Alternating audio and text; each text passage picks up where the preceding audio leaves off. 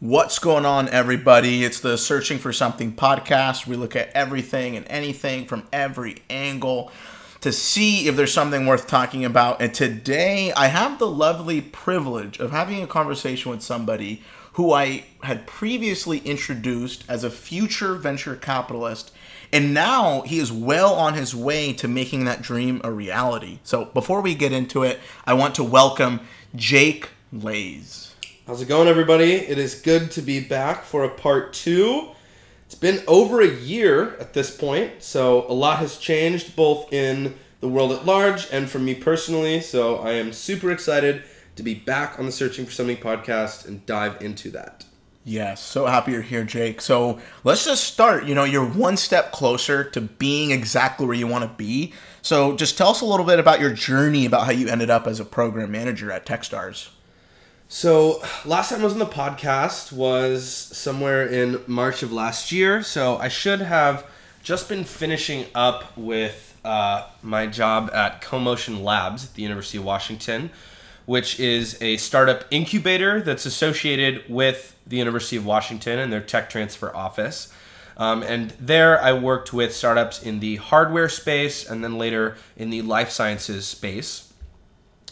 And while working there, my boss at the life sciences department had actually gone through Techstars with a company in 2017. And so he knew the team, he knew kind of what Techstars was all about.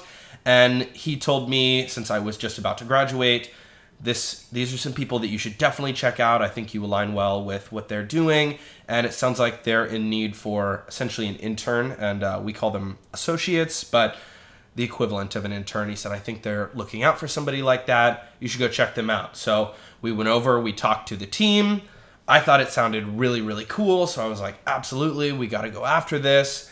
And I ended up starting with Techstars late March and jumped right into our Web3 crypto program, the Filecoin Techstars Accelerator, which is based right here in Seattle on the University of Washington campus, in fact.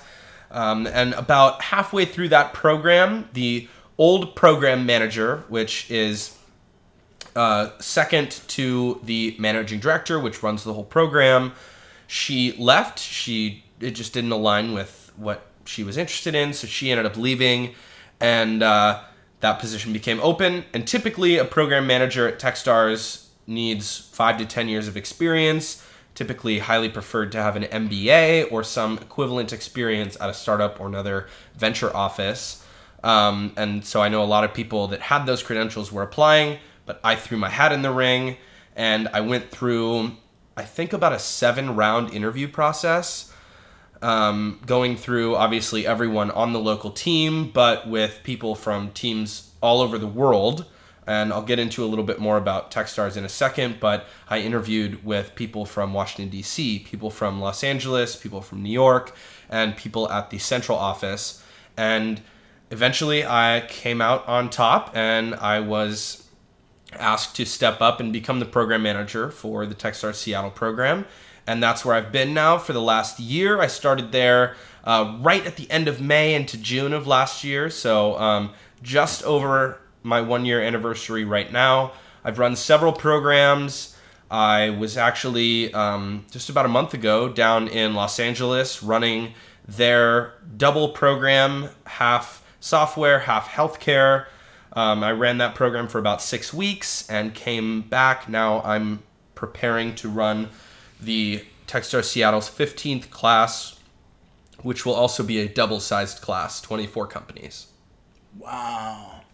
First of all, congratulations. Thank you. I think it's always amazing to see somebody actively pursuing exactly what they want to do. And there's a quote that I love by Earl Nightingale that I love to reference, and it's how he defines success. I really align with it, and I think you embody it very, very well. And the quote goes, "Success is the progressive realization of a worthy ideal." And I believe it sounds like everything you've been doing. Fantastic quote. I love that quote so much. It's all about just, am I taking the right step forward? And it sounds like you've been doing it, and you were able to showcase your abilities, against all the candidates that also wanted that role. So I want to take a step back for a second. So you were at CoMotion. That's an incubator. and Techstars is an accelerator. For the people who are listening who don't know, the baseball language, what's the difference? Yeah, that's a great question. So, CoMotion as an incubator, typically that means that we host the startups for a longer period of time than does an accelerator. The very key difference being that CoMotion does not take equity in the startups. Techstars as an accelerator, we are a venture capital organization, so we do take equity. CoMotion operated on essentially like a rent basis, like that was their business model, more like a co-working space, but slightly more startup and business focused than something like a WeWork, which is a traditional co-working space. Techstars, on the other hand, we spend a majority of our time sourcing and evaluating companies to invest in. So we do give a small amount of capital in exchange for a relatively small amount of equity that is to come in and be a part of our program.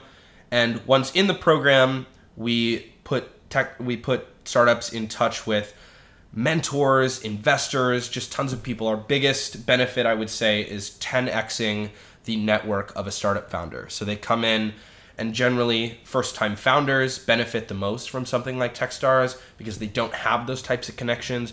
They don't know necessarily all the different things that are involved with what they're about to take on.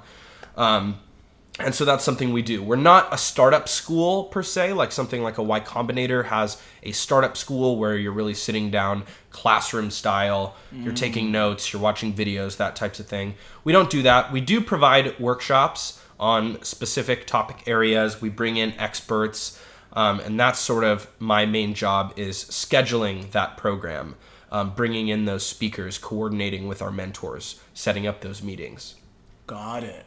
Is it difficult to be part of Techstars? Like from, let's say I'm a founder, I have a really cool idea, and I guess that leads into is like what kind of companies is Techstars working with? Yeah, another great question. So it is very difficult. It's very intensive.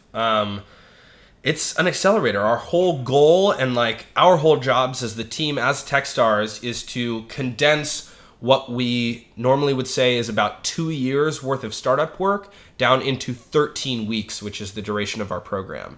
So Damn. That becomes very intensive. We sort of take over your calendar as a founder. So while it is only quote unquote 13 weeks, which is just about 3 months, give or take, it's very intense. And we advise startup founders to like tell their family that this is going to be a big undertaking and it's going to suck up a lot of their time.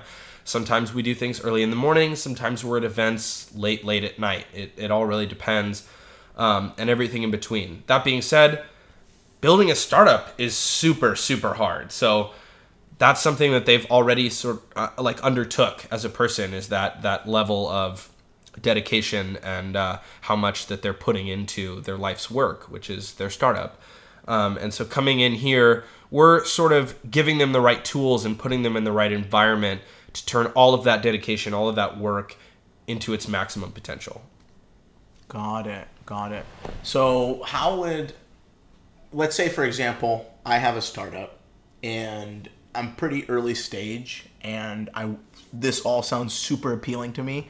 What is the best way for me to stand out? Because I'm sure there's probably thousands of applications that you guys get and somebody has to go through. So what's cutting edge? What are you guys really betting big on where it's like, hey, I see a company that's doing this. This is resonating a lot with the current direction that we're going.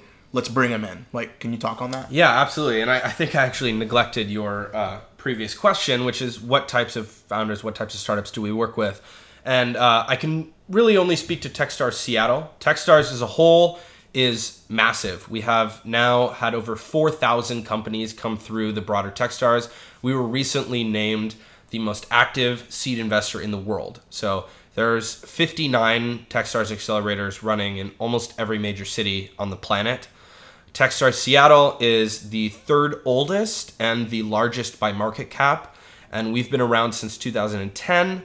We are almost exclusively software based, so we're not taking any, there are exceptions, but for the most part, we're not taking hardware core businesses. So when they're building a physical product, or any wet life sciences business if there's a lab component and they're building therapeutics, that type of thing. So we really stick with software, but beyond that, while we do lean a little bit towards like business to business SaaS, software as a service, just because of the ecosystem of Seattle, because we have Amazon and Microsoft right in our backyard, we do take all types of software founders, any industry.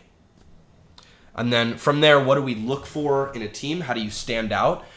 That is where it starts to become kind of the principles of early stage investing, because of the stage that we're investing at, which is typically anywhere from just idea stage, so something that's spinning up out of a graduate school that has a very strong team, all the way up to you've raised a couple of $1 million, you're looking to build up your and raise a Series A round of financing, you have a couple of $1 million of revenue. So we take anywhere in that range, but when you're looking at companies so early in their life cycle, typically the idea that they're working on isn't going to be the exact idea that they end up doing later on. It might be the same principle, and sometimes it's completely different. So really what we have to index on as the investors is, who is the team?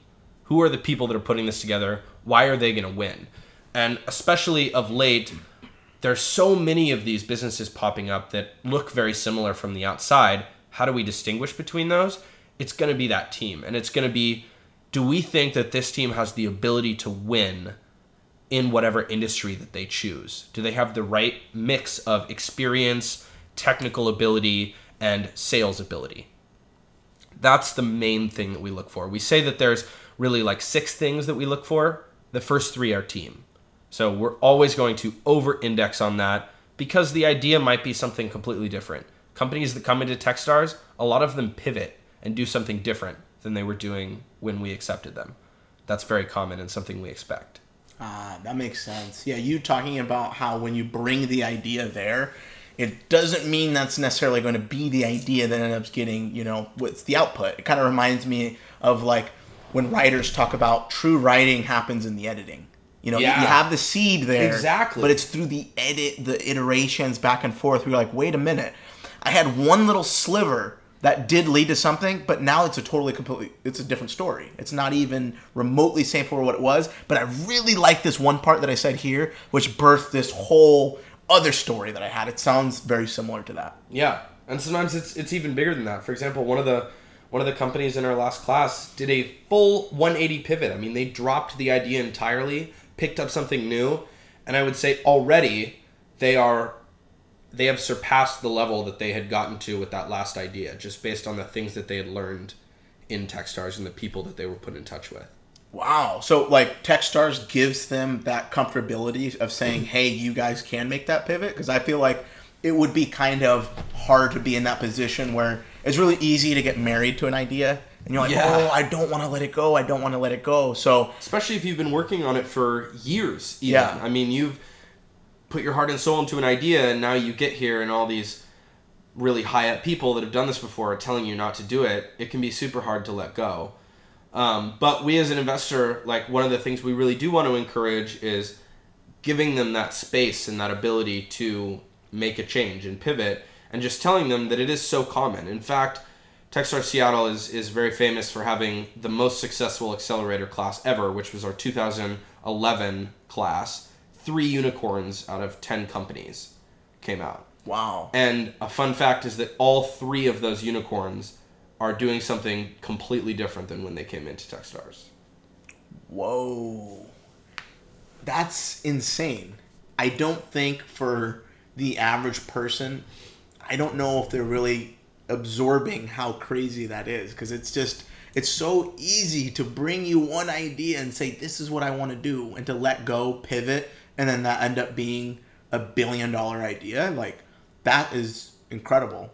Would you say what contributes to the pivots? Is it just the environment, just saying, hey, we're providing this really safe environment for them to collaborate and make these pivots? Or is it the conversations that they're having with mentors and the guidance that you guys are giving? Like, what from your experience usually sparks kind of this like internal dialogue of like, hey, should I make a pivot, or should I continue going down the path that we brought them? I would say it's almost always the mentors. So that's a big thing that we center our program around, is this thing we call Mentor Madness, where we put together over 2 weeks about 500 meetings total. So about each company will meet 80 mentors that we have handpicked for them. And these are people that like have deep experience in a particular field, have had multiple startups. Some of them have had IPOs and multiple exits themselves, so they've done this before. They know what they're doing. These are really big name people, and we bring them in and have our startups go in for 25 minutes. They pitch and they discuss the idea, and the startups ask them for help. So a lot of good customer connections, investor connections come out of that. But the biggest thing is the advice. And so a lot of founders will come and say like, oh, I've been working on this idea for years. Like, we think that it's this certain way. And this mentor will be like, oh, 5 years ago, I had a company, we tried that, it failed because of this, this, and this. And it's things that hadn't come around the bend for that startup yet. And now they're able to pivot and avoid those pitfalls because of that mentorship. Part of it is certainly the environment and the fact that we're telling them that it's okay to do this, that it's common. Because as a first-time founder, you might think, oh, this whole industry, this whole ecosystem is all about grind. Like, I'm just going to bury this out till the very end. And it's like, no, it's all about being nimble. It's all about being agile, working with what comes at you.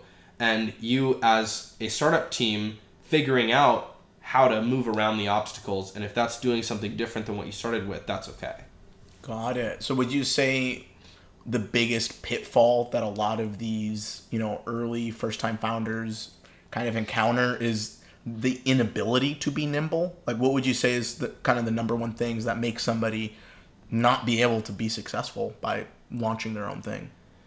Yeah, not having a growth mindset, I would say, is the number one. And a lot of times that's not as dramatic as causing them to pivot the whole company, but it's listening to your customers and like hearing certain things, but just really not being able to let go of a certain way of thinking. Not being able to take all of this outside input and turn that into a different path for yourself, into new features for the product or a slightly different way of marketing. So not having a growth mindset, not being coachable, whether that's through your investors, whether that's through your mentors, or most importantly, your customers or your potential customers, that's a huge pitfall of a lot of early stage founders. Yeah, that makes sense. And so I'm just curious, because that 2011 class, like you said, there was 10 total companies, 3 of them were unicorns. And so there's been a total of around 4,000 companies that have gone through. Is that just Techstars Seattle? No, about 144 companies have gone through Techstars Seattle. 4,000 is Techstars as a whole across the globe. Okay, that makes sense. And so, you read these statistics where it's like 90 to 95% of startups, they fail. So of the 4,000 in total, like, what percentage of them, I don't know if you have that number offhand, but just like, guesstimating, like, what do you think percent are actually still viable companies that are in operation? So I can't speak quite as well to Techstars as a whole, just because, and I don't need to get too deep into the business model, but what I can speak on is the statistics surrounding Techstars Seattle. And out of the over 144 companies that have come through our program, about 86% of them are either still in business or have had an exit, meaning they've been acquired or had an IPO. Wow. Which is essentially reversed startup math. Yeah, that's incredible. Wow. I love that. So for anybody listening right now who thinks they're sitting on a pot of gold, you might have to apply. You never know. And depending on when you're listening, as of right now, applications are open, and they'll be open through July of 2023. Wow, I love that. And so, given the fact that we're talking about startups, we're talking about the future, it's inevitable to start talking about AI. Absolutely. AI is everywhere. We can't escape it as a topic of conversation. So how do you see the current AI wave influencing the startup landscape? Just like with everything else, I mean, AI is coming in, it's uprooting a lot of the things that we originally thought about technology. I would say it's kind of changing everything. I mean, a statistic that I really like to bring up, it's something my boss talks about a lot of the time, is I think a lot of people don't know this, but only about 0.5% of all the people in the world know how to code. 0.5%? 0.5% of people in the world know how to code. Wow. So with this new AI advancement, with things like Copilot getting a lot better, and just as simple as Explain what that is. Copilot is it's a software engineer assistant, essentially. You can input code, it'll give you feedback and things like that. So that was around before ChatGPT. Now we have things like ChatGPT that are able to give that same power to the average person, to somebody who has never touched a piece of code in their life. So we're rapidly approaching a point at which anyone who uses the internet can code. That's a groundbreaking idea. Yeah. That's mind-blowing, truly, because so many people have amazing ideas but don't have the technical ability to execute on top of those ideas and put those ideas out into the world. They just sit in their heads because only 0.5% of the world has the ability to turn those ideas with software into reality. Now expanding that number to like 50%, that's going to change everything. So like that little tiny thing alone with coding, that's going to blow up everything. So that push, that making everyone more effective, that has absolutely rattled the startup ecosystem. And there are now thousands and thousands of companies popping up all over the place that are building things around these LLMs. And I will say, as an investor, so much of it is noise. So much of it is nothing except for ChatGPT with a user interface on top of it. Buzzwords. It's just buzzwords. And so our most challenging job right now is not getting like enough applications, although we want more applications. It's how do we dig through all of these brand new AI companies that have popped up in the last 6 months and figure out which ones are real businesses. That's been a challenge. And with that being said, while I have heard so much, oh, we're doing this enabled by AI, we're AI enabled this, we're using an LLM to power this, I honestly think that if you're a startup founder right now and you're not trying to figure out how to infuse AI and help it improve the quality of what you're doing right now, you should be. Like, it is just that powerful. It can permeate just about everything that we do and make everything that we're doing better. I mean, the customer experience you can make 1,000 times better. You don't need to have somebody sitting there typing back on a chatbot. You can have something that's equally as good do that 24 hours a day for thousands of people at the same time using the new APIs that have come out. And the best thing about that is that they're just going to keep getting better. We're on day one of the AI wave, truly. Granted, I think we're in a little bit of a bubble with everybody being crazy excited, but over the long run of this technology, we're on day one. Just like with the internet, there was the .com bubble that popped and everyone thought, oh, the internet's dead. Well, newsflash, the internet's not dead. It's bigger than ever. That's going to happen with AI. 100%.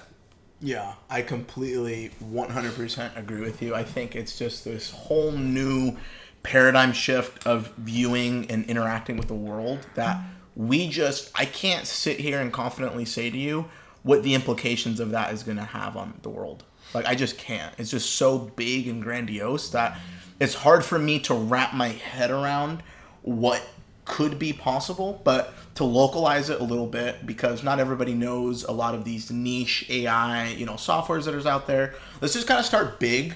ChatGPT, just kind of give me your thoughts and opinion. What have people in your industry been thinking about it? And let's just start there. ChatGPT is one of the most exciting things to happen in technology, maybe ever, if not 1,000% in the last decade. Just its ability to cover a massively broad range of topics and be so highly, on average, correct about those things, to be able to produce the level of language that it can produce and answer the range of questions that it can in such a short period of time is really mind-blowing.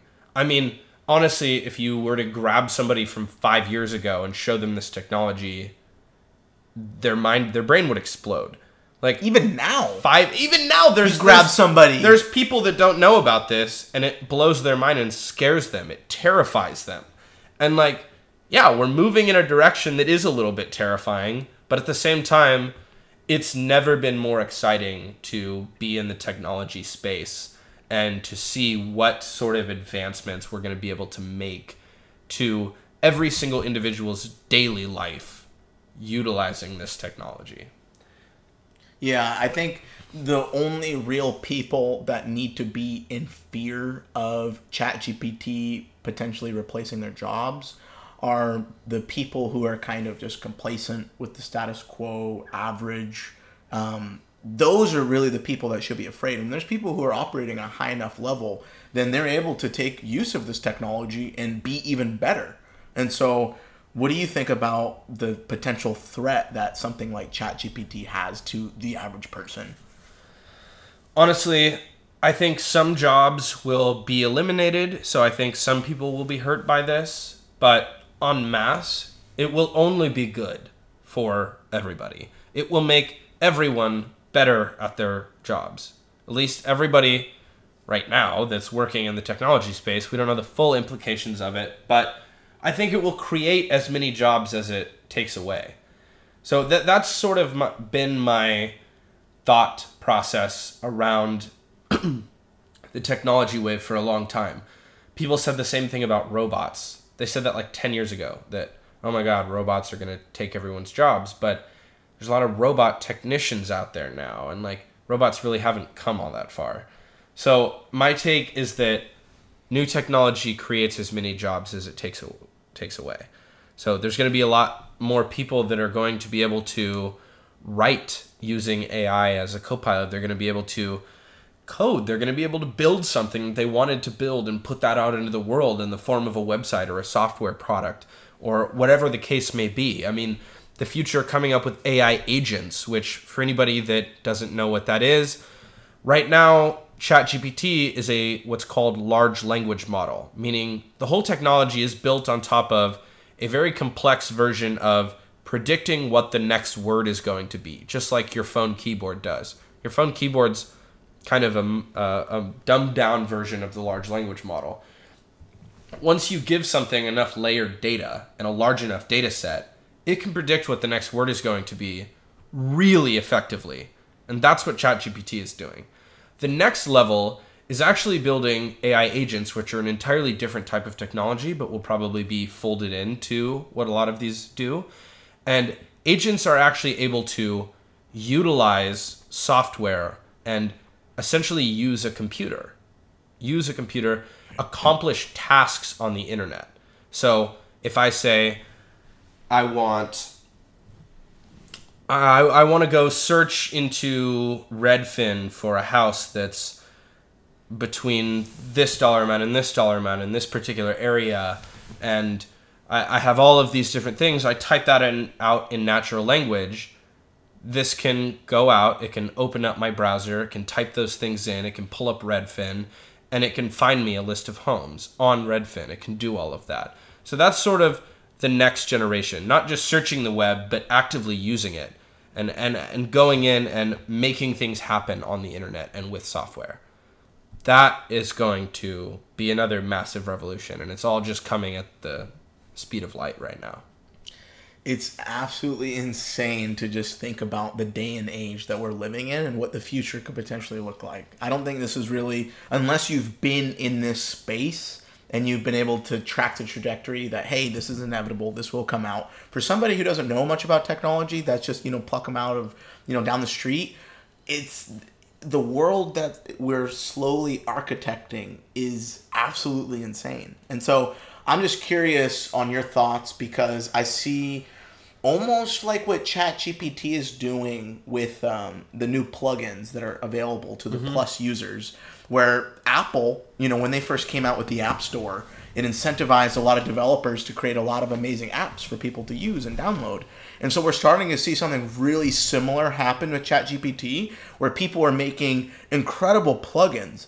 And so I'm just curious, do you think that will kind of be like this next frontier? Like it's almost like the App Store, where a lot of people are going to be incentivized to build plugins? I'm just curious on what you think. I actually disagree with a lot of the things that I've heard about the plugins.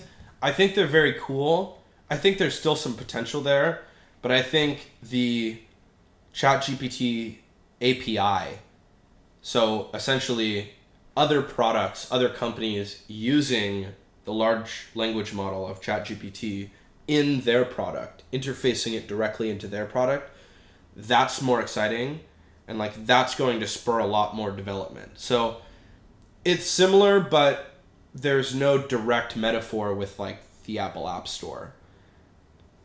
Yeah. If that makes sense. Yeah, I was curious, wanted to get your thoughts, because I know that's some stuff that I've heard in conversation, and somebody like yourself who's in this space wanted to get your opinion. And so, I mean, we've been talking a lot about Apple, and so I'm just curious, where we're talking about having, that your keyboard being that dumbed down version of that large language model. And so knowing Apple being a, $2 trillion company and all the data that they have access to, do you think it's kind of inevitable that they're going to be coming out with their own version of this? And what do you think that's going to do in terms of just like disrupting the way we perceive this type of technology?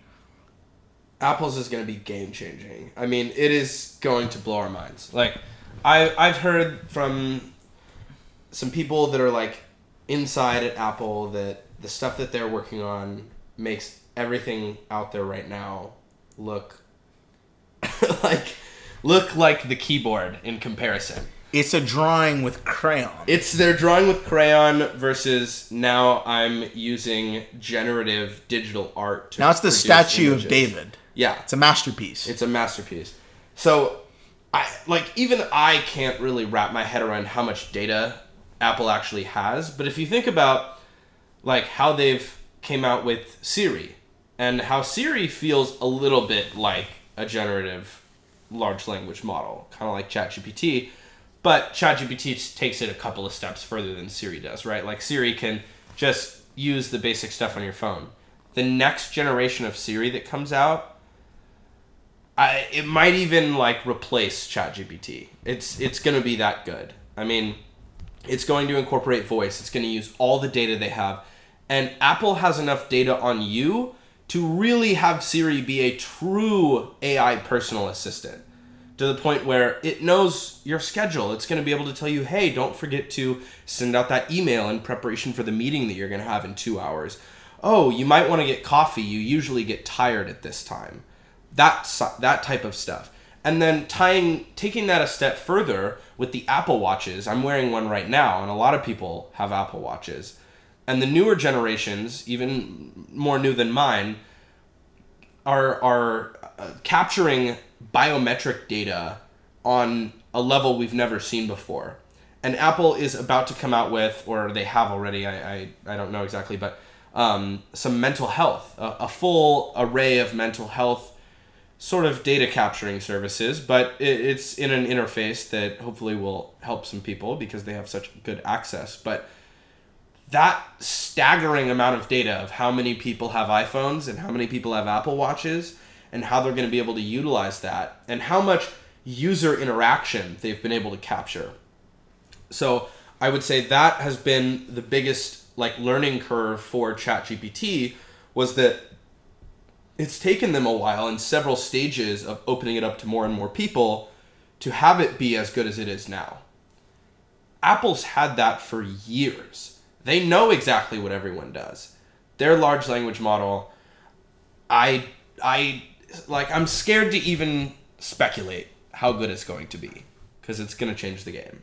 Yeah, it's like whatever you think it is, think bigger and think more. Yeah. Think better, think more well-designed, yeah. Like think better marketing. Yeah. That's Apple. So what do you say to the people who say, I am absolutely terrified of that? There's some people who really, they think that what's coming out now with technology is a Black Mirror episode. Yeah. What do you think about that level of just understanding you? It's going to get to the point where they understand you better than you understand yourself. Absolutely. We're not that far away from that. I mean, just based on, it'll be able to draw upon experts, it'll be able to analyze all the data it has on you that you don't even know that it's picking up. that is scary. Like, that is kind of a Black Mirror episode in a lot of ways. We are living in that time right now.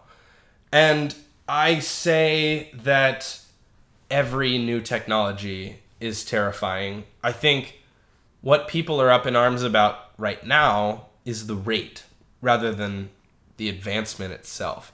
People were terrified when cars came out because you could be driving around, there's no horror. Like, every single wave of technology has caused this fear among the people were previous scared when the generation. seatbelt came out. Yeah. They said, I don't want a seatbelt. They're trying to control me. Think about when fire came out. People were scared when fire came out. Like, that's, I don't want to say it's equitable, but like, it's the same principle.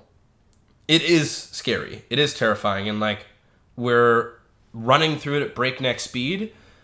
So I would say that that a lot of really smart people are working on how to put up safety measures, how to put up barricades and guardrails on a lot of this technology. It is scary. We'll probably see some major misuses and mistakes and some things happen with this technology, just like every single technology. That's how we learn. That's how we learn. And I would say, do you think that the space rocket, like the rocket, was a bad idea? Because that had some pretty catastrophic failures and it killed some people. Killed monkeys. Yeah, I mean, there's some monkeys in there. Yeah, like it killed people and monkeys. But I think we would say as a whole, as a human species, that was a good invention. Like, it's good that we have that. The same thing is true for AI. It's scary, true. It's moving really, really fast, true. But the amount of net benefit that it can provide to us far outweighs those fears, in my opinion. And I know that there are a lot of people out there that feel differently, and you can argue all day long about the negative side effects. And what I say to that is, you can say the same thing with every single technology. You can say that with the knives in your kitchen drawer, that they're sharp and they could cut you and you could die. That's really true. But we still all want to have knives in our kitchen because they're really useful and we do a lot of things with them. That's, I think, the principle that I apply to almost every technology. I like that principle a lot. That makes a lot of sense. There's always going to be the pro and the con. It's just, it's yin and yang. You cannot escape it. For everything that's good, there's going to be, an equal and opposite reaction happening at once. And so I'm just curious because we're talking about Apple, $2 trillion company. They have so much data. They're just sitting on it. You know what I mean? Like, they're Saudi Arabia. They got oil money type data. It's insane. So do you think oil money type money?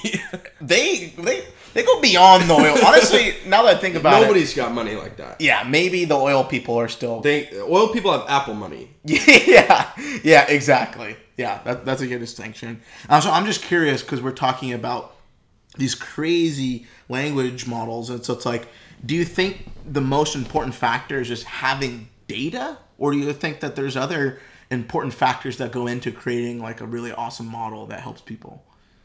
That's a fantastic question. I would say having that data is huge. It's the answer to that question, truthfully, is still being figured out.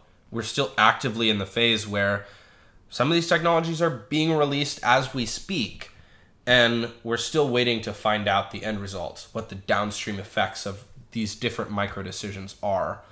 Currently, the kind of going theory in a broad sense is that the larger amount of data set that you have, the more well-trained your AI is going to be, and therefore the better it's going to be for the population. That being said, we've found out, looking at like the difference between ChatGPT from OpenAI and Google's Bard, that user interaction, direct user interaction, which, to be fair, is in a way a data set, but I would say there is an important distinction between the two. People using it, interacting with it, telling it it's wrong, telling it it's right, feeding more data into it, and generally shaping it is just as important as having this massive data set. So like, I would say having a larger data set is going to set it apart and make it better, but they also need to have people using it and interacting with it, because AIs have this process called hallucination, where a certain percentage of the time, they will just read their data set incorrectly. And so you have to have this human in the loop saying, no, you're actually wrong. It's not 2021. It's currently 2023, so that the AI can learn, overwrite its hallucination, and move on, and move on better with new and better data. Because just the larger and larger data sets, we're going to run into this issue, especially moving into the future, where a lot of the data out there is written by AI. And so just capturing more data, you're going to end up with a lot more data that's written by AI. Therefore, you have hallucination, written over hallucination, written over hallucination. You end up with this copy machine problem, where if you take a copy of a copy, it eventually becomes more and more degraded until you're left with a picture that you can't read, if you've ever done that before. And so we need humans in the loop. So people that are super worried about AIs running off and taking over the world, we actually need humans in the loop. They need humans in the loop in order to continue to progress. So that's something they should, take some solace in. But I guess that's for right now, right? Like, what if it gets to the point where there's that artificial general intelligence? What do you think about that? I think AGI is still a ways off. I could be proven very wrong about this. I generally don't like to take any bets against the advancement of technology and the exponential rate of innovation, but I think we're a ways off from AGI. And another thing is that I don't think AGI will look anything like any super intelligent machine that we've seen in any movie. It's not going to look like Terminator. It's not going to look like 2001: A Space Odyssey. Anyone that you want to pick. I don't think it's going to look like that, because it really is a set of code. It's not going to be malevolent and just want to kill humans. We need to be careful with it, but I also think that we're going to be able to build it in a particular way, and we are taking steps right now. It seems like we're leaping forward, but really we are taking steps. We're going from your keyboard predicting words to now this, what looks like a really, really intelligent thing that's really just predicting words. So I would say that should give you a good distinction between what AGI will be, which is virtually an unimaginable level of intelligence and diversification of intelligence, to a large language model. So GPT-4 is really, really good at predicting what the next word is going to be based on it having read or ingested tons and tons of data. It knows what the next word is very likely to be. But an AGI is something that is on a completely different scale, a completely different level than that. Like, by that same token, we've had computers that are really, really good at chess, but they're not good at anything else. That's the difference. Humans are good at virtually everything. Everything we know of, we're good at. There's no computer that's anywhere even remotely near that yet. I think we will get there. I'm hopeful that we will reach the singularity, which is, if you don't know, the term given to the point at which we reach true artificial general intelligence, or AGI. There are people actively working on that problem. I would say we're decades away. I don't think we're hundreds of years, but I think we're decades. So for the people listening, you believe that this will happen within our lifespan? Yeah. That's pretty intense. It's scary. It's scary. The first thing that I think about, because I know we've been talking a lot about technology, and so just to kind of make a little bit different pivot before we continue down the technology path, is that, have you seen the movie Her with Joaquin Phoenix? I actually haven't, but I've heard so much about it. Yeah, he essentially falls in love with this artificial intelligence that's in his ear. It's like a personal assistant. It's the reason why I started thinking about this comparison was because of Siri. Where if Siri starts getting really good, Siri's going to start sounding pretty sexy. If I want Siri to sound sexy. So it's like... There are already products out there and so I'm getting there. And so I'm getting there, and I like exactly where your head's at. And so now that we are starting to see this technology get really powerful, feel human-like, what do you think about the fact that I just saw that there was the first AI girlfriend that was out there, and it's these influencers create what they say. Hey, here's me. Here's exactly how I talk because I've let it. I've fed it all this data about me, so it knows me. I talked to a startup last week that is building that. And so, what do you think about that? Like, is that exciting you? Is that scaring you? Yeah, it's not scaring me. Like I said, I love this. Like, this just gets me all kinds of excited. All of this innovation. Who do you think would benefit most from having an AI girlfriend? Sorry, say that. Who do you think would benefit most from having an AI girlfriend? Because this scares me. This part of AI, it scares me. It's a little bit scary, but let me take a step back and like re-reference the fact that we're in this big AI bubble of like all this crazy stuff being built right now, and like there's lots of people using tons of technologies that really truly are flashes in the pan, or products I should say that are flashes in the pan. The technology underlying it is still there.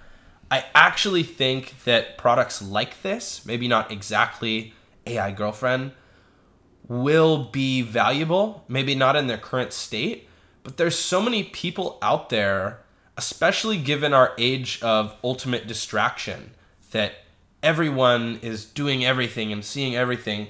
There are a very quickly growing number of people who feel unbelievably lonely. They feel like they're getting no real interaction. And so having something there, even if that really is a computer, even if it's something that's just really good at predicting what the next word is, that can make someone feel like they're being heard, that someone cares about them, that someone is listening to them, that's real. Like, that's very valuable. That can be super impactful to somebody and can help steer them back onto a path, especially if they're very consciously built and driven. And, things like incentives are very important here. And building the right incentives around products like that so that the product is incentivized to really, truly help you and not suck you in. Like Instagram. That's the scary part. Instagram and TikTok, that's very scary, are highly incentivized to suck you in and make you spend more time there and more time looking at everything that you don't have and everything everybody else has. And that is what is isolating us. And I know for a fact, I've heard several companies, and the name is escaping me right now, and maybe you can put it in the show notes. We can look it up later. But there are companies that are very actively thinking about how to build the right types of products. Reid Hoffman is actually a co-founder, the founder of LinkedIn. They're working on this exact problem. Things that are supposed to be highly conversational and feel like a friend, or even a girlfriend maybe, but their incentives are aligned to like truly help you and be that listener, be that voice, that encouraging voice for you. I think that has the potential to help a lot of people because so many people do not get that in their lives at all. I agree. This has a very positive, potential for some people, but I think it's almost overly optimistic to believe that these things are going to be pointing us in the right direction where, oh my gosh, I have an AI girlfriend and she made me be such a better person. Now I'm actually having sex with a real human and I'm procreating. To me, there's that slippery slope because it's like those people who are incredibly lonely, the moment they start to feel love and attention from somebody, they instantly get attached. And so it's almost as if even though these products may be designed with the intention of incentivizing you to explore the outside world, to not get sucked in, there are those people who just will get sucked in because now they have attention. They have people who care about them. So it's like, even though there may be this thing that's telling you, hey, go meet real people, it's like, well, I don't want to meet real people. I love you. It's like, because the movie Her, Joaquin Phoenix, he's no longer interested in humans. He's genuinely emotionally in love with an AI that the AI has then convinced itself that it is human and that it's not a computer. So it's hard, right? Because it's like, here's this really like this really positive thing that it could bring to a large percentage of the population who is incredibly lonely. Like, that is a thing. But at the same time, through it helping you with your loneliness, you actually become even more isolated because now you're just focusing on the love and support that this machine gives you. So I kind of have two directions to go from there. One is that, do you think en masse, those same people, the people that would be hyperfixated, do you think that they're better off having no one? What do you think their outlet is other than becoming hyperfixated on the AI that listens to them? What is their alternative? What other choice are they going to make? A school shooting. Yeah. Right? Like, or... True. Yeah, like, you know, like, those are the types of people that are driven or have it within themselves to make those horrible, violent decisions and do terrible things.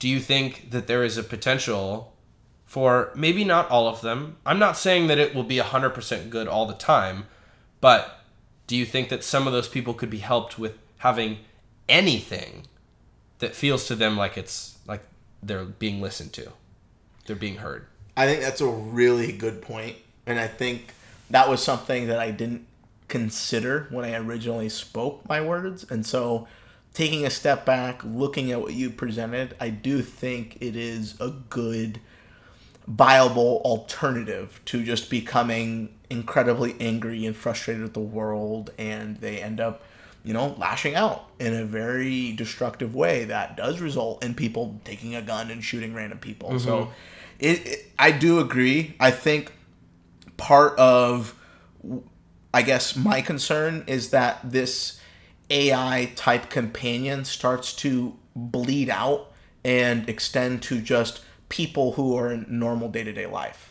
You know, so it's like when it comes to this very specific population who could really benefit from having somebody be there, interact with them, make them feel cared, heard, loved, understood, seen, that's all great. And I do actually see the value in that. But I guess my concern is that there's going to be more and more people seeing it and like, whoa, like, you know, they interacted with it one time and then it did make them laugh. And then now people who otherwise would be interacting with real people, or to me, I see it as like a Tinder dating app, like alternative on steroids. Mm-hmm. Because the moment you have dating apps that is accessible in your pocket, you start to give up opportunities to interact with real people, because you know if you go home, you'll be able to see real people but swipe, and you'll be able to save yourself from rejection and all of the negative emotions that comes with facing real life everyday interactions with other people. So that's actually what I fear, not necessarily the people who could benefit most cases. Yeah. But yeah, it's more so what it could end up leading to in terms of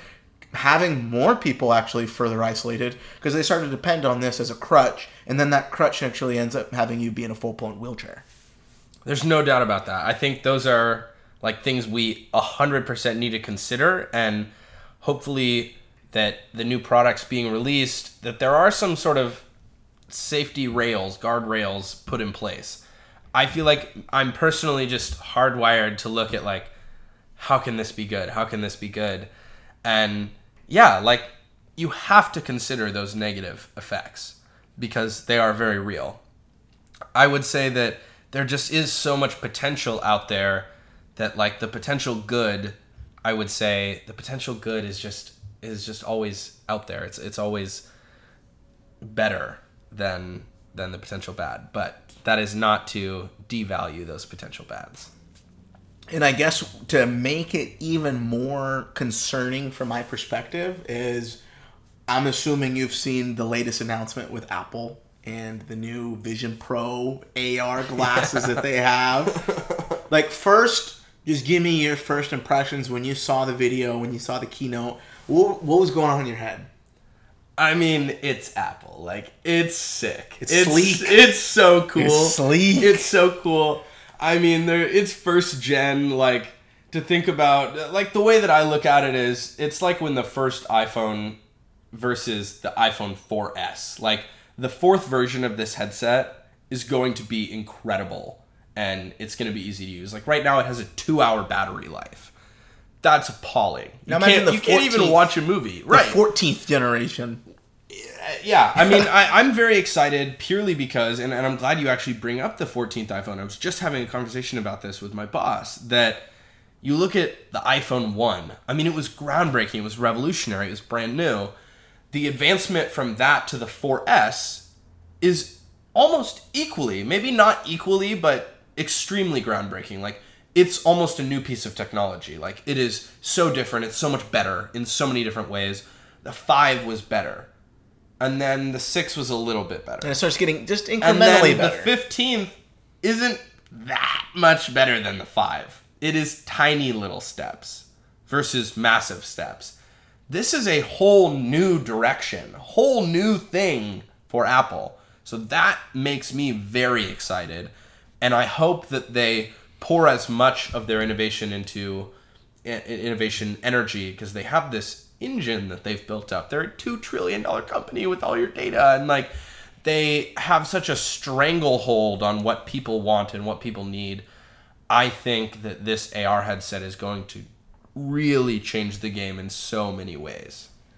And so I guess, how do you think it's going to reshape the tech industry? Because, you know, to keep it in line with what we've been talking about the evolution of technology, the really exciting things that's happening. So the moment this starts to gain widespread adoption, how do you think that's just going to change the tech landscape?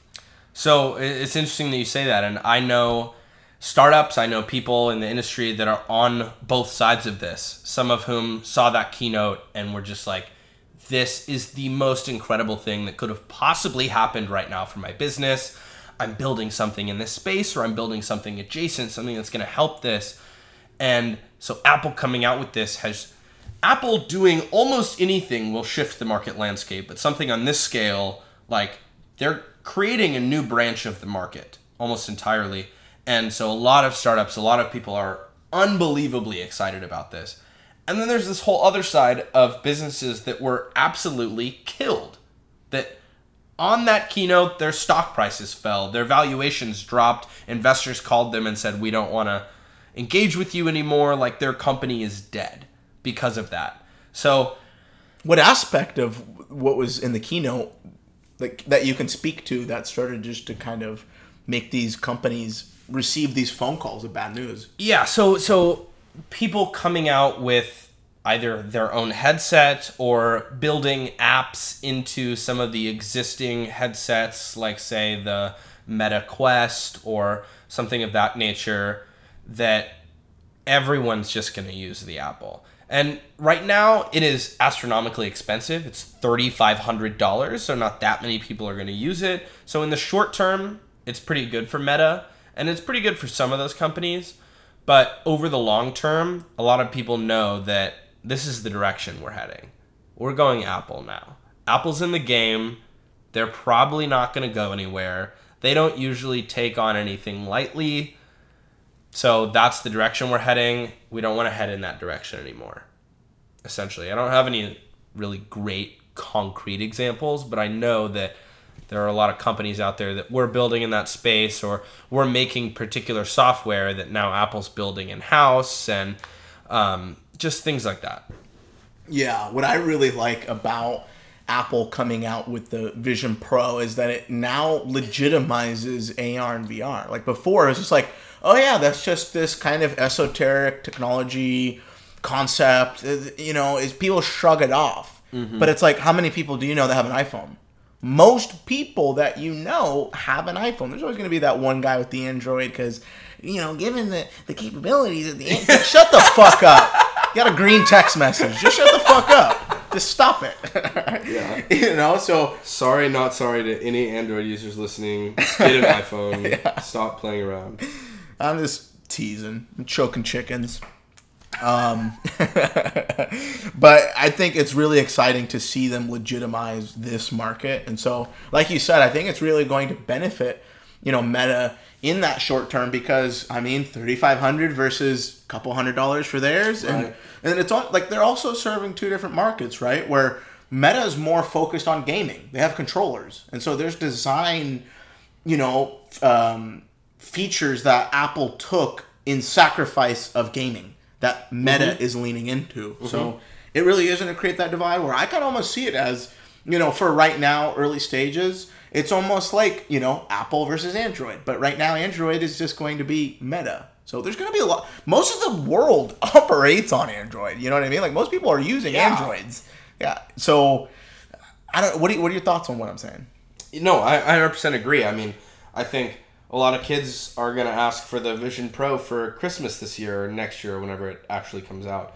And there's a lot of parents going to be going, well, the Meta Quest looks a lot nicer on my wallet, so I think they're going to get the Meta Quest. Yeah, it's basically the same.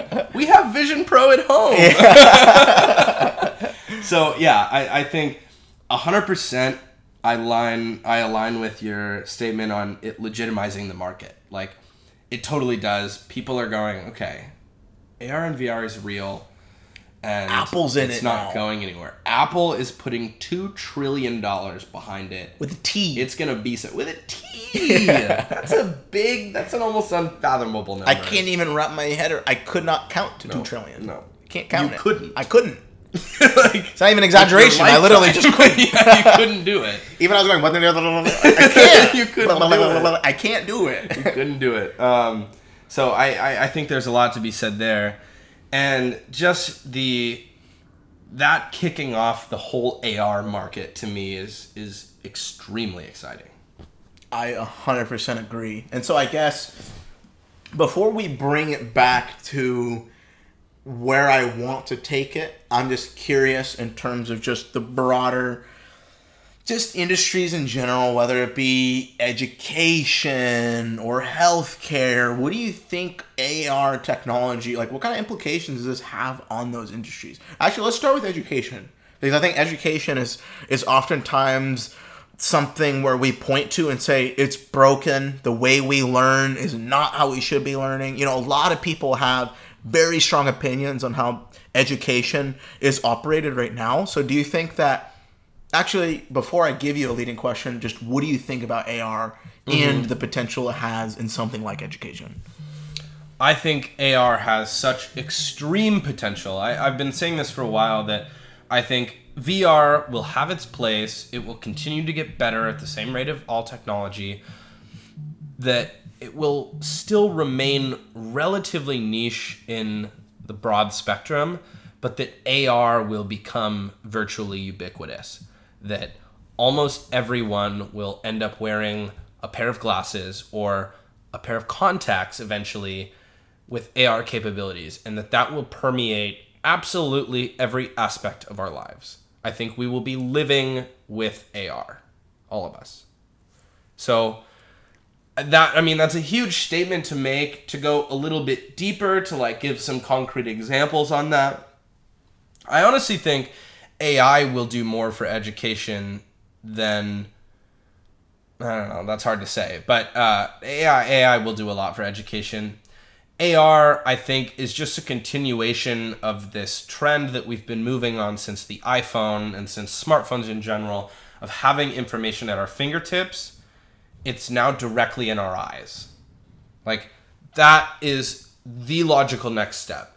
So the whole thing about, it's a hands-free, right? I don't have to be sitting at home on my desktop typing things into a computer. I can be virtually anywhere in the world and type it into my iPhone and pull up almost any piece of information that I could possibly need. All of humanity's information is available at my fingertips. Now it's available right where I look, anywhere, intuitively coming up with the information that I want, when I want it, where I want it. So just to give a random and broad example, I'm walking down the street of a city I've never been to before. Suddenly, the map is overlaid on my vision, and I'm seeing what names of the buildings are, what individual stores are. If I'm looking for something that's 4 blocks away, it's going to show me that. It's going to show me that through the buildings that I'm looking at right now, and it's going to say it's right over here, it's on the 3rd floor, it's the room right over here, and I can just see that by looking at it. So it's speaking a different language. Now it's putting exactly what they're saying. It's all visual. It's a heads-up display for my life. So we're moving towards heads-up display for cars. That's happening sometimes. There's little projectors that will shoot up onto the windshield, and they're showing speed and navigation and things like that. It's just taking that a step further, and now I have that for everything. I'm able to identify objects, products, anything I want right in my line of vision, and my hands are free. I can be doing anything. The implications of that are virtually endless. But I have the ability to pull up information, to look at somebody and match them with their LinkedIn by looking at them, and now I know who they are and what they do for a living when I go and walk up to them. Is that scary in a way? Like, it's a little bit. Should you be able to look at me and know exactly who I am? And it's like, what if I don't want to give you that information? I think security features will progress alongside some of this technology. Like, right now, you don't have to display your profile picture to anybody who's not connected with you on LinkedIn, for example. Like, you could just opt out of your face being recognizable to AR devices for LinkedIn. Yeah, just blurs their face. Or you could go to networking events and turn it on and say, I want my face recognizable now. So now everybody knows. And they're like, oh, wow. Isaac, you work for AWS. I want to go talk to you. Like, that kind of stuff. And that could be all customizable. Like, that, I think, are tiny little pieces of this broader technology. I could go out and, like, my car's not working. I open the hood. Every little part is now named and labeled for me in front of my eyes. And I could be picking apart. It could tell me how to put it all back together. Like, that kind of a thing. AR is just the logical next step in evolution of information availability. Yeah, to me, I'm taking a breath because I'm like, holy fuck. What does this all mean? And just kind of tying it back to AI girlfriend. Like, what do you think then? Let's say we get to the point where the Vision Pro evolves to it's a contact lens and we put it on. Mm-hmm. And now you can have this fully immersive environment where I just think that I am in Honolulu, Hawaii, next to you, being a haole. And I start thinking of a beautiful woman. And now she's there and she's, doing belly dancing. And she gives me like, I get laid by, she throws on one of those little flower things around my neck. And I'm like, like, what do you think? Because it all comes down to the number one concern that I'm having is increased isolation. I think to me, the number one thing about being a human is interacting with others. It takes a village to raise a baby. We need to be with other people, mm-hmm. constantly connected. And so although this has the guise of being constantly connected and having information at your fingertips and, I want to FaceTime you, so I just think of you and you pull up. But at the same time, for those people who are just chilling at home and now we got to work from home. So it's like, is there even going to be an excuse to leave your house?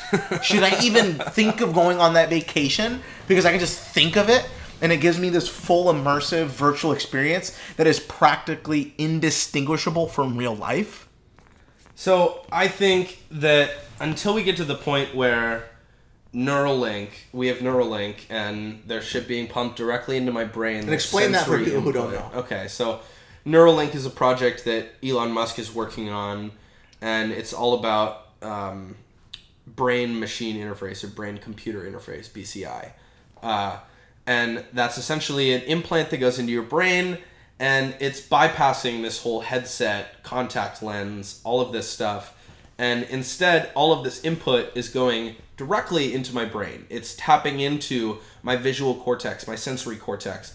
It's putting that data directly into what my brain will interpret as being real life. So that is a bit of a dystopian futuristic outlook. That is Black Mirror, right? Like, yeah, maybe there won't be an excuse to leave my house. And I think that's along the lines of, you take it a step further and you're at simulation theory, right? Like, you progress at a certain rate. Eventually, this VR stuff will become so good that it will be truly indistinguishable from both a visual and a sensory aspect, that we can't tell the difference. Like, how do we know we're not in one right now? So I don't know. I think that is a little bit too far out to speculate on the major downfalls of, because, like, obviously there's major downfalls, but it's in our lifespan, though. It's potentially in our lifespan. Like, there's, and, like, our whole society would change. I mean, if you want to look at both a positive and a negative, depending on how you look at it, like, you watch something like Ready Player One. Is that a good thing? Is that a bad thing? I think it depends on your perspective. Because it now enables you access to so many things that you would never otherwise have access to. And if it is indistinguishable from reality, then why do you need to leave your house? If you can truly interact with people in a virtual way, why do you need to leave your house? You can fuck them. Have you seen those toys where it's literally like haptic touch, but your dick in it and it feels like it's grippy? You got I have. And like, that's not that far away. And why do you, like, right? I mean, I'm not necessarily saying that's a good thing, but I'm just saying in the case that technology really does become ubiquitous, aren't there some major positives? Aren't there some major upsides to that? And how much do you lose in terms of the interaction at the point at which it is truly indistinguishable? I agree that there's probably going to be a large region of that in which it's kind of halfway, and a lot of people will become isolated, and that probably will be a hugely negative thing. Because it's like, what starts happening to birth rates? What starts happening when a new child is born? Are they just going to be directly from the moment they're born implanted with this chip, automatically plugged Matrix? in? It's just the Matrix. Battery. Now you are just in this tub, and this is the life that you get lived out, and you're just an agent of the Matrix. And I ask, how do you know that we're not that right now? That in itself is a question that I feel like people have been inadvertently trying to answer since ancient Greek. Agreed. And my follow-up question to that is, if so what? If we really are just in a tube right now with wires hooked up to us, what's the problem? So how does that change how we should live our lives? And is it really a negative if this is the experience that we're having? Well, I guess then it begs the question of if you're then born in a tube and implanted with a chip from the moment you're born, and you're given a certain trajectory on your life, especially based on the genetic code that you're born with, is then life just purely deterministic and there's no aspect of free will at all? So the moment people are born into the program, you're like, okay, this is your trajectory. This is the life you're going to live. Have fun. So I think that is an element to it where that is kind of the scary part, where it's like, well, if I am born into a fucking tube that I don't really know, then it's like the ways people suffer, the way they end up getting out of it is the fact that they hold on to the sliver of faith, the sliver of hope, that they have the free will to change their situation. So if people were to become self-aware of the fact that they are living in a simulation and that they can't change their trajectory, do you think that would overall change morality in a sense? Because this is a big thing that would later kind of, through interactions with everybody, that would start to evolve and change. So you're saying in this hypothetical, like, something is revealed to the human race that, in fact, we are in a matrix. Everybody is in a tube somewhere else. This is a different reality that we're all experiencing. That's... Yeah, essentially for right now. Would that change? I mean, yeah, like, that would probably just cause the breakdown of all society. People would kill themselves. People would loot. People would ravage. People would war.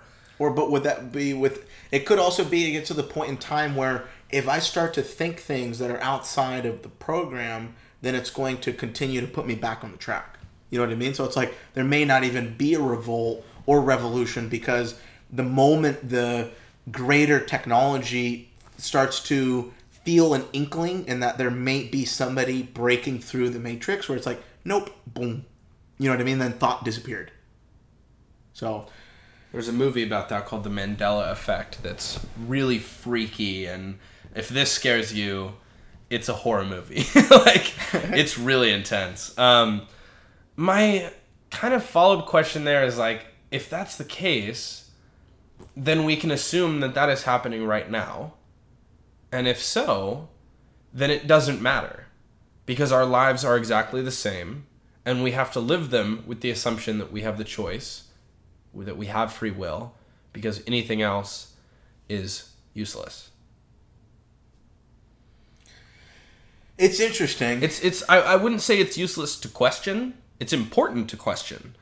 But it doesn't change anything about my life right now if in true reality everything is deterministic. It doesn't matter to me. And that doesn't matter why? Because no decision I make will impact anything greater than what it's supposed to, if that truly is the case. And therefore, every decision I make is predetermined. And if that is the case, then I will have already, every decision I make is chosen for me. Therefore, I just keep making the decisions that I would have otherwise made. And they happen to be chosen for me. But it doesn't actually change what my life is for my personal experience. I think you're making a case that a lot of people are going to be hearing and be like, this guy is fucking crazy. This guy wants me to live in a tube and accept reality as is. It's all for me to argue that, in the very base reality, I think there is chaos. We can't know everything all at a single moment and therefore predict the future. That theory, essentially, that is determinism theory, that if we were able to isolate every particle in the universe, understand its velocity and its trajectory, that we could then predict the future. I actually think that's wrong. I think that there is chaos, there is serendipity, there is randomness in the universe. And so if we were to be plugged into a tube, do you think that randomness would be preserved, or it then kind of puts guardrails on randomness and that then morphs into the exact theory that you don't believe in to be true? That's a very good question. I think I keep coming back to the fact that, if I really am in a simulation and my decisions are laid out before me, then I'm going to keep living my life exactly the way that I've been living it, because I will have no knowledge that my decisions are predetermined. Therefore, to my own experience, these decisions are free will.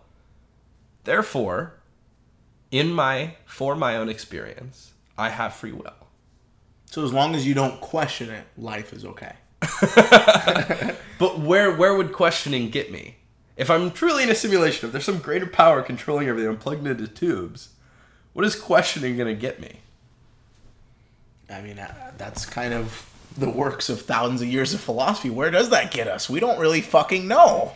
You know what I mean? No, like I said, it's important to question. But I'm more saying, this ultimate higher thing that makes every decision for me. I can't live a different life based on the potential of that being the case. I have to live my life exactly the way that I'm going to live it, no matter what. It's important to question. It's important to talk about these things. It's important to think about them. Thousands of years of philosophy, like you said. But that particular point, it's not going to change how I live my life. I can't live more free will or less free will. I just live. I exist. I make decisions based on the data that I have. So how would this impact religion? If there then ends up being where we're plugged into a simulation, it's is that then central unifying code that brings us all together God? Are there still going to be different sectors of belief? Oh, yeah. People will worship it.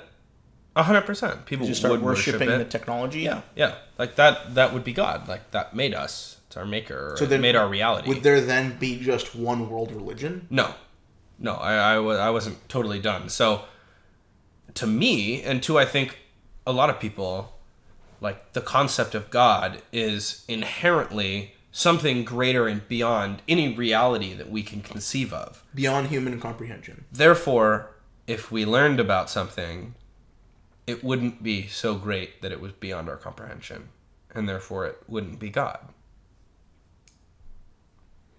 Okay. So do you think that there would absolutely still be different religions. I don't think there's ever going to be one world religion. That's antithetical to human nature. You don't know what the one world government's agenda is. I don't know what they're trying to get me to do. I don't know what they're trying to get me to do. They want to destroy God. Believe in me.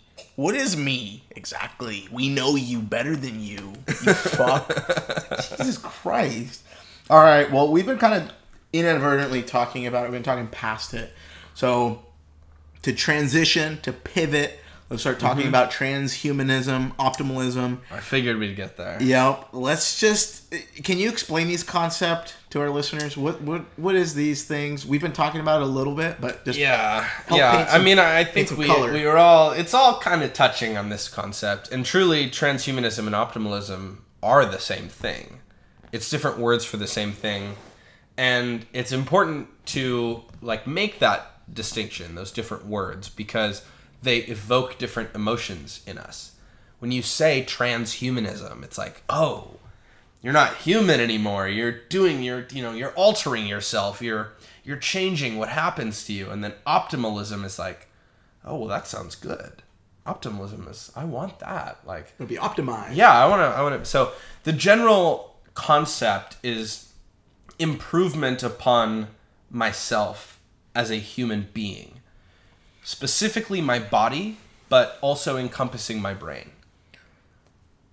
There's a lot to lead from there, but that is the general concept, and it's very often tied in with biotech advancements, because that is the advancement of our cells and the advancement of us as humans, our bodies. Transhumanism and optimalism are just the general drive towards increasing the capacity and the ability of the human form. So, you know how we were talking about, will we see these crazy paradigm-shifting technological advancements happen within our lifetime? You know how we've been talking about that essentially the whole episode? Well, if we start to look at some of the biotech advancements that are happening there, and since we're on the topic of transhumanism and optimalism, do you think that even just having a conversation about lifespan, it's just you don't know how long, you might be 300 years old. Yeah.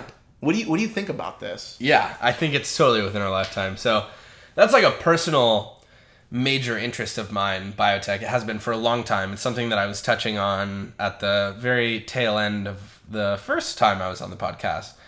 And I'm super bullish on biotech and just deeply believe in that technology. I think we really haven't even begun to see what that is going to affect on the human race. Biotech has been around since the beginning of medicine, really since the beginning of time. I mean, I think the concept of optimalism has been innate within us since the beginning of the human race. We always want to make ourselves better. But now, with the aid of technological advancement, we will be able to do that at a faster and faster pace. And so we will start to see advancements on the level of this AI wave that has done for technology, but with our own bodies. And that to me is really exciting. We're going to get to see much longer lifespans, much longer functional lifespans, I think is most important to point out that right now the human body kind of starts to decline starting around 60. Our abilities and our abilities really start to decline before that even. I mean, they say the peak is 35 for, the ultimate human physical condition can be reached 30 to 35. And then from there kind of starts to go downhill. Our joints start to wear out. We just start to get old. Our cells start to die.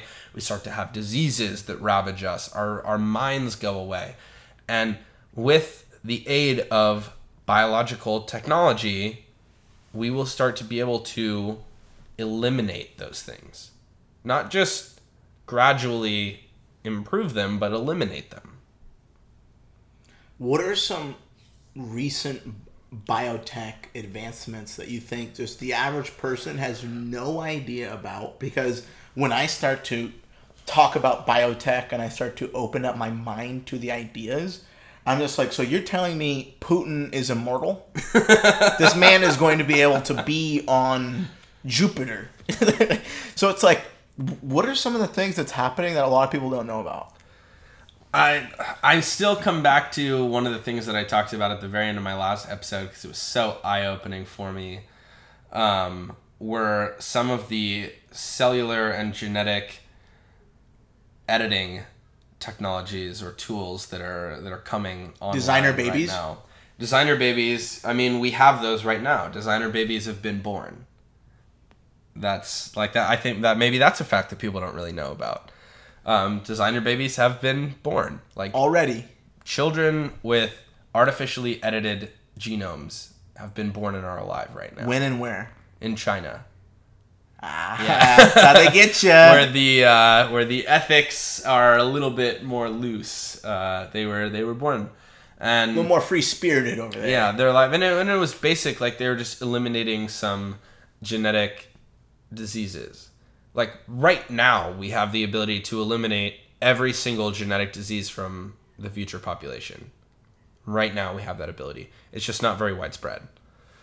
And I honestly think that there's a lot of regulation around biological experimentation that's holding us back from the type of advancement that we're seeing with technology.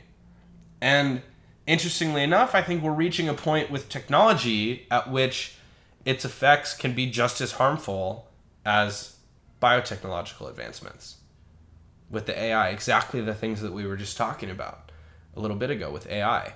And so the fact that that's not being regulated on a federal level, on an international level, the way that biology is, I think those should be somewhat equitable. Like, I'm not arguing that there should not be regulation around anything, but I think that restricting the flow of innovation will only hurt us in the long run. So I think cutting back some of those strings, for example, think about how many regulations had to be cut and how much red tape had to be pulled away in order for us to get the COVID vaccine.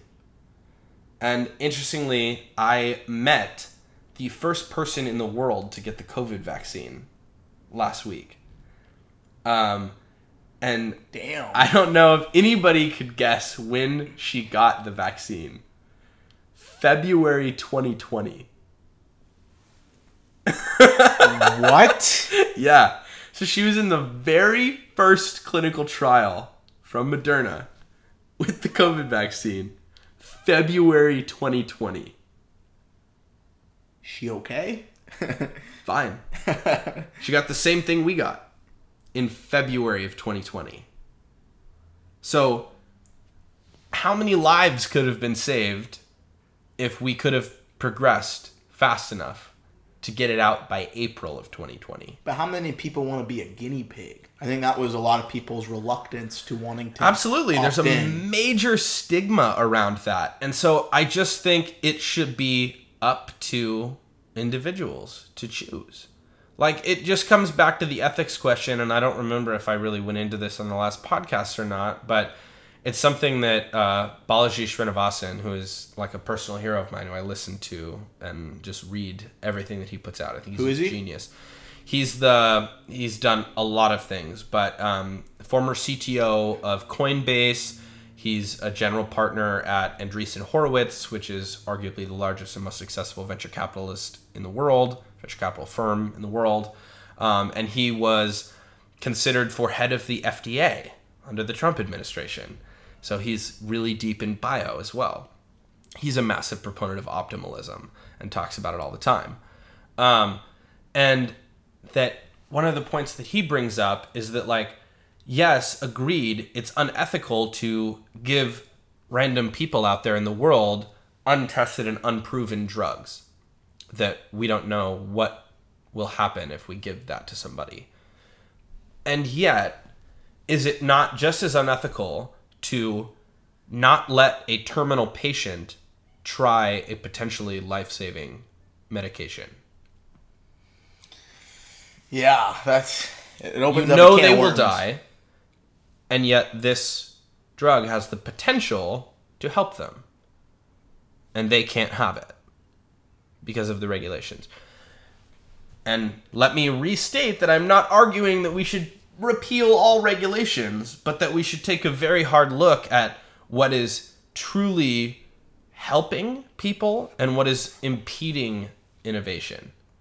Like, it's stopping so many potential therapeutics and potential biotech companies from getting off the ground because of how many hundreds of millions of dollars it takes just to try and go through this testing. And so some of it never sees the light of day, not because it didn't work, but because they didn't have $600 million to try and put this thing through the testing that it currently needs.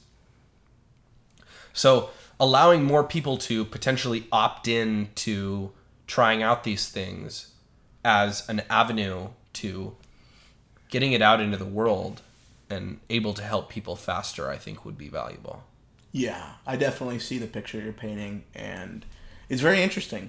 It's very interesting. I don't think a lot of people are thinking about it outside of the industry that you find yourself in. I think just the average person, this isn't really something that they're concerning themselves with.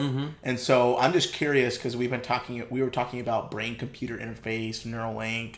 And so do you think that something like a BCI would aid the progression of biotech in the sense that they're starting to really get that inside scoop of how our brain's firing, how the biology is working? And so you speak on that a little bit? Yeah, and the answer is yes, 100%. AI is already making great strides. So one of the reasons I'm so bullish on biotechnology is that prior to now and as we progress, the iteration cycles. And so, like, for anybody that doesn't totally understand what I'm talking about, iteration in software means I can build something, I can crank something out, let people use it, understand their feedback, change it, and put it back out in a very, very short period of time, like days or weeks.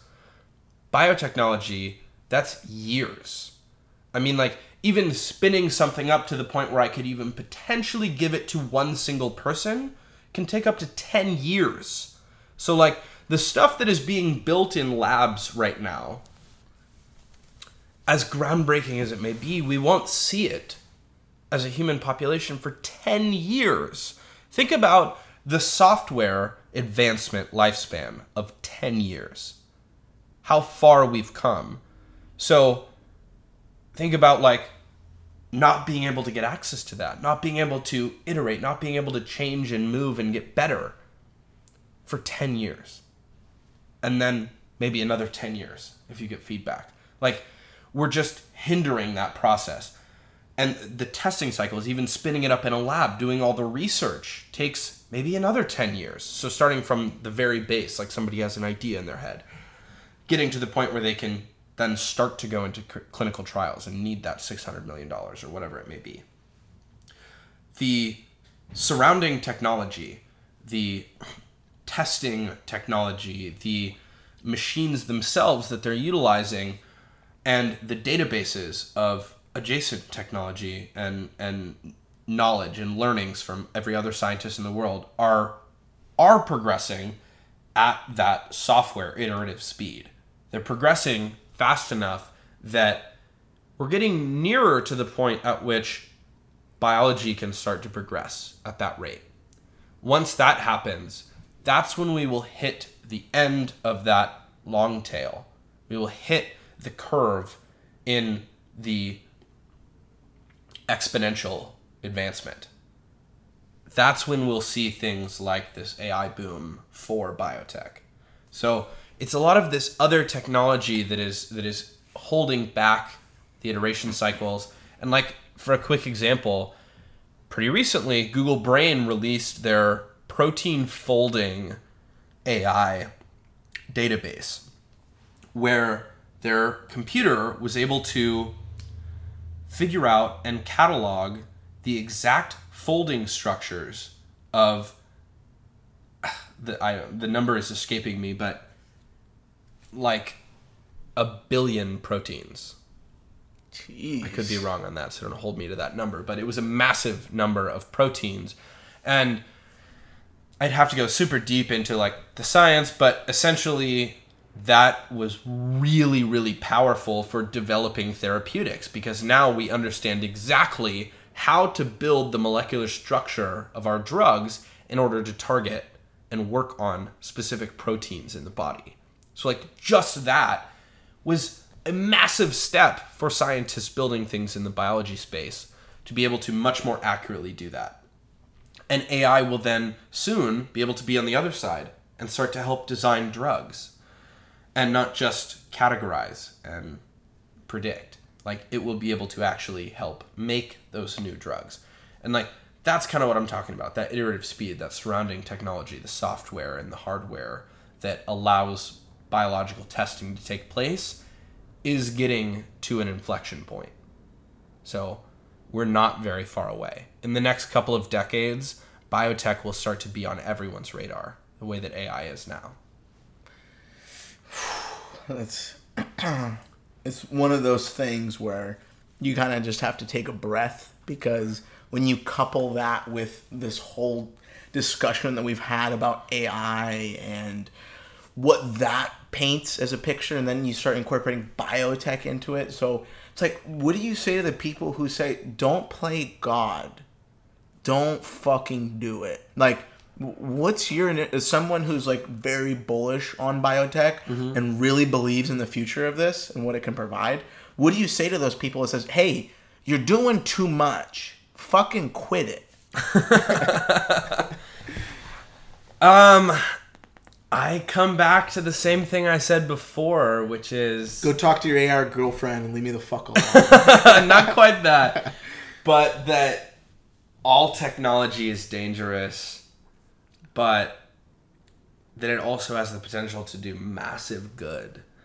And like from the standpoint of how can you argue against less disease, less suffering? How can you argue that your loved ones should get Alzheimer's and MS and some of those other horribly debilitating diseases? How can you argue that they should have that? How can you argue in terms of, like, let's really dive into that religious standpoint that, like, well, you're trying to play God, like God had us here for a reason. Like, God also gave us the capacity to develop technologies to better ourselves, or else we would still be in the Stone Age. But I don't think anyone would argue that we should still be in the Stone Age. They would argue that life is better now. And I would argue that life should and will continue to get better, and at a faster rate. I think in 500 years, 100 years, no one on the planet alive can comprehend or think of what Earth will look like in 100 years. Honestly, think about 100 years ago today. I think if you plucked someone from there, they would literally die. You show them ChatGPT. they would die. Yeah. I think they would explode. And advancement is exponential. Like, our parents don't even understand what's happening right now. The technology that we will have in 100 years will look like magic. It will be inconceivable. Yeah, I mean, that's totally... I like when you're talking about magic, because I think it almost begs the question of, since we were talking about, Neuralink, Elon got brought up, and you were talking about the space rocket and saying, don't you think that's good? And so do you think that with advancements of biotech, and let's say hypothetically, we're able to live hundreds of years now, and we start to pour in even more capital into becoming interplanetary, do you think that this then has the inevitability of us just traveling outside Earth and outside, the Milky Way? Like, that is okay. the progression, is that what right? Yeah. I mean, yes. Like, undoubtedly, there's not even a question in my mind that we will be interplanetary. Really? We have to be. For our species to progress.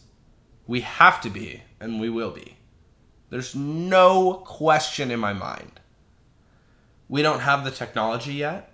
We have the technology to get to Mars. So if you want to just talk about base interplanetary, yeah, we can populate the solar system now.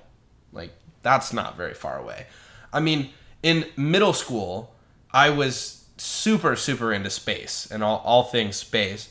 And like one of our projects was, it was called the Mars Project, and we had to like figure out how we would get to Mars and like how we would live there and all this kind of stuff. And like I was doing research at JPL at like advanced engine types, and we have shit that can get us like that we could build with enough money right now, but technology that's there that could get us to Mars in a couple of weeks. Like, that's a train ride. That's a train ride across the country right now that we could just take to get to Mars. So like, there's absolutely no question that we'll be on Mars. I mean, I barely even think it's a question that we'll be interplanetary. There's no doubt in my mind. We will crack that code. We will get outside of our solar system. We will populate our arm of the galaxy. We may populate other galaxies. I have no idea. Like, that is infinite, truthfully, as you're talking about the universe. But there's no question in my mind. Wow. I'll die on that hill, for sure. So when it comes to that point where we are becoming so incredibly advanced, where we are interplanetary, biotechnology is advanced to the point where we are living essentially as long as we want, you know what I mean? So it's like, what then becomes the point of life? Like, what do you, like, with all this talk of technology and the way that it's shaping reality and the way that we interact with the world, what do you think that kind of leaves us? We're like, what the fuck is this whole game about? Do you think that question is answered now without those things? Definitely not. But I'm saying, obviously, we don't know what the fuck meaning of life is. But I'm saying the more advanced that we get and the more connected that we do to technology and we have all of this information at our fingertips, does that question become more relevant or less relevant? I think it stays just as relevant. Equally.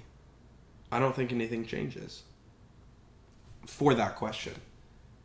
I think that is the question. What's the meaning of life? I think everybody has to answer that question individually, personally. Like, I think you have to figure out what your meaning of life is. And I generally hold to the idea that life is all about experiencing the most that you can and filling your time. So with that philosophy, then it becomes slightly more relevant because it has to change a little bit. If you live 500 years, 1,000 years. It's interesting, right? Because I feel like, let's say we get the brain implant, everybody's born with it, and it starts to what I feel like would then start to happen is that there's this path that's completely set out for you. And so it starts kind of coming back to like the Matrix, like we were talking about. You're born into a tube. So it's like, because of the genetics that you have, because of the baseline energy that was going on with your brain, your computer is creating this path where it's like, hey, your path in life is to become a doctor and your meaning is to serve other people. Why do you think that having greater access to technology will greater determine our path for us? Do you think the iPhone determined our path for us more than before we had an iPhone? That's a good question. And I think the reason why I'm going on that train of thought is because we're talking about how the keyboard, as right now, in its simplest state, is trying to predict the next word I'm going to have. It's not always accurate, just a simple basic keyboard.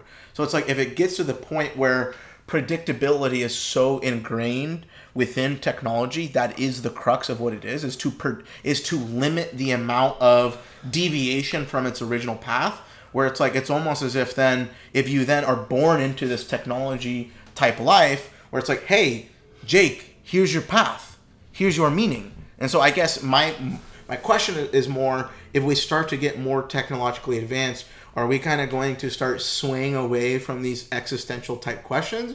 Or are we going to be receiving so much meaning because there's so much data that we're personally processing every single day, where we can't even really fathom thinking existentially, because we're processing all this information that's happening in real time? So I think that's certainly a possibility. I mean, I think that starts to get into the point of like, at which point do we no longer become human? Like, at which point is it just technology?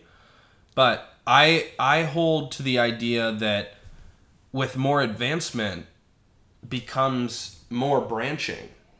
So I think that our meaning in life was actually much more narrow when we were hunters and gatherers than it is now. Think about the amount of opportunities that you have at your disposal right now, the amount of things that you could potentially do. It's exponentially greater than it was 100 years ago. And I think that will continue to be the case. As we expand more, so too do the branches of our opportunities and the possibility of human experience. Okay. And so I guess with you saying that, it makes me think about Terence McKenna. For those of you who are listening, who don't know who Terence McKenna is, he was an ethnobotanist. He was very influential within the psychedelic movement and had a lot of interesting thoughts on psychedelics. And he had this theory called novelty theory, where he essentially believes that because the rate of which technology is advancing, that time is speeding up. Because he says, when you look at what happens right now in a second, there's all this data that's being instantaneously processed. But then if you go to the dinosaur age and you take that 1 second, how much information and data is really being happening? So he believes, based on humans having this innate desire to improve, optimalism, exactly what we were talking about, where he believes it's going to reach a certain point where he had called it the omega point, where he believes where the omega point is essentially when we reach the fastest amount of which data can be processed. We're essentially traveling at the speed of light. And so when we start traveling as fast as we know is possible in the universe, where time then starts to kind of stand still, and then we reach this whole, does that birth another universe? What does that do in this world?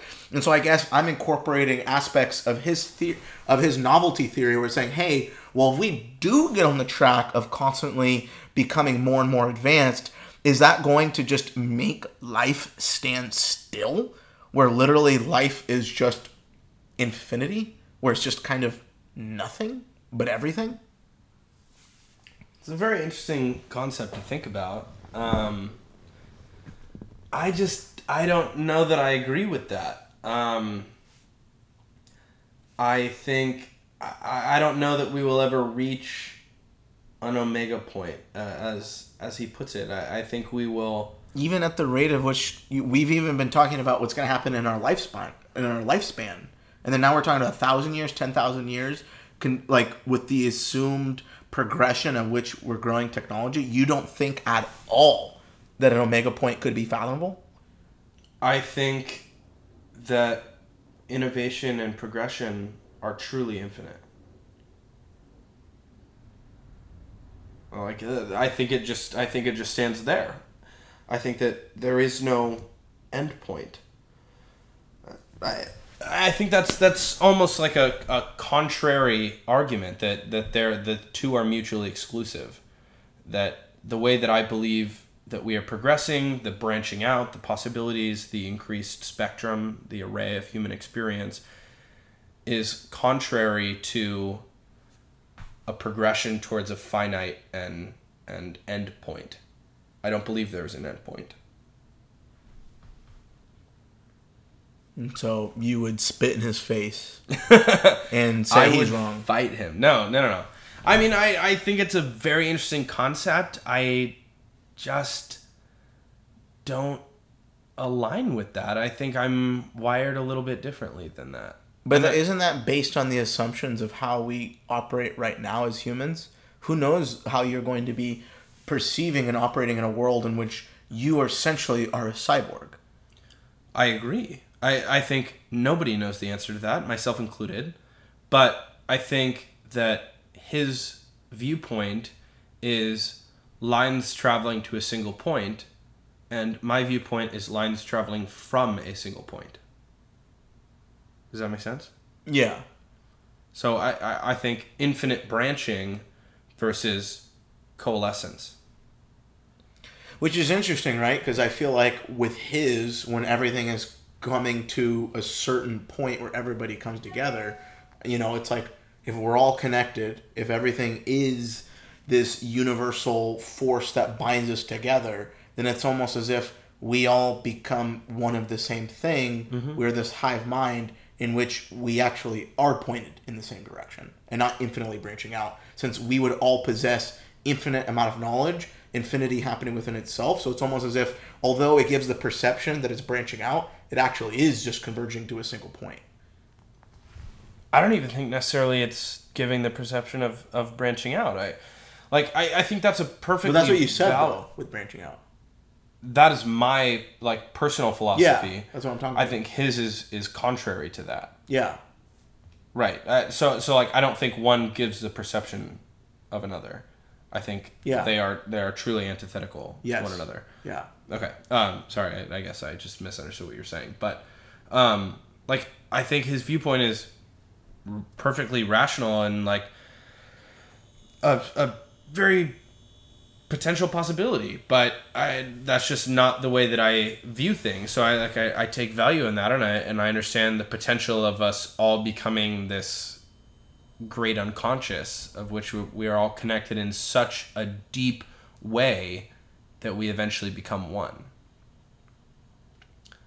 So that I think maybe even begs the question of a cyclical nature to things. So I am arguing that we started at one point and have branched out. And he's saying we will again reach a singular point. Is there not potential to branch out again from that singular point? And that's the question that he's saying, I don't know what the fuck's going on. Neither do I. I don't think anybody does, right? That's the end. That's the end of our perception and potentially the beginning of something new. Right? Does that then we start to see in itself, where this collective mind of billions of people then through spirit of being unified creates another universe? And that's exactly what this universe is. It's just this collective force of oneness, but is separate but one at the same time. You know what I mean? It's what the fuck is going on? Help me. Am I high? Am I high? It's a very real possibility. It is.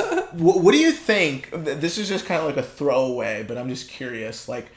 Do you think then once we're given the implant and everybody has this fucking microchip screwed into their head, where it's kind of like ChatGPT in the sense that there'll be guardrails on what is being able to be fed into your mind? And what I mean by that is, if I take a psychedelic, for example, which is going to make the brain engage in crosstalk. There's going to be regions of the brain that aren't usually connected, that don't usually communicate to each other, that are not having a full-blown conversation.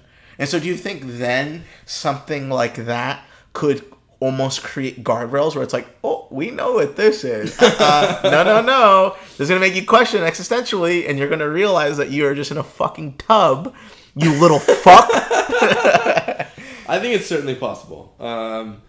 Yeah, I'm sure that there will be guardrails on information, and that's kind of a whole different type of discussion. But there's guardrails on the information that we consume now. There will definitely be. But we can get around the guardrails. That's the thing. That's what's different about now. Oh, you're saying if the tech implant that I have, will it have the potential to have such control over my brain that it actually has control over my thoughts and my ability to expand my thought processes? In a way, yeah. That's a potential. We can't say no. We can't say no. No, I don't know. Definitely possible. Right? It's just one of those things that makes my brain tingle. And I'm just happy that I can tingle with supposedly my own free will. I don't know what that is. And so it's, I don't know. This conversation itself has made my brain vibrate. I know. I'm starting to, my synapses are hurting. And I'm sure everybody listening to this point has gotten to that where they're saying, hey, what the fuck are they talking about? They're what talking, the fuck is going on? They're talking too abstract. I don't know what's happening. Am I living in a simulation? Do I have an AI girlfriend? Should I fuck her? Should I go after that one girl I met at the bar? I don't know. I don't know what to tell you. I don't know if there's guardrails in my brain right now. But, Jake, I really, really appreciate all the insight that you've been able to provide on this podcast. I think it's super interesting. I think it gives everybody an inside scoop into what's to come, even though we ourselves don't really know what's to come. But I think you've been able to provide enough of insight where it's saying, hey, this should be on your radar. If there's any takeaway from this podcast, it's that the future is now. And the future is right now. And get ready. And get ready. And brace yourself. Yeah. Yeah. So, Jake, really, really appreciative and grateful to have spent this time talking with you. This has been the Searching for Something podcast. Thank you so much for everybody who's listened up until this point. And until next time, hopefully by the time that there's a next podcast out, you don't have a chip that's playing in your head and you are having sex with a very sophisticated sex toy that's better than the person you currently love right now. Right, Jake? I couldn't agree more. Yeah. Well, thank you, everybody.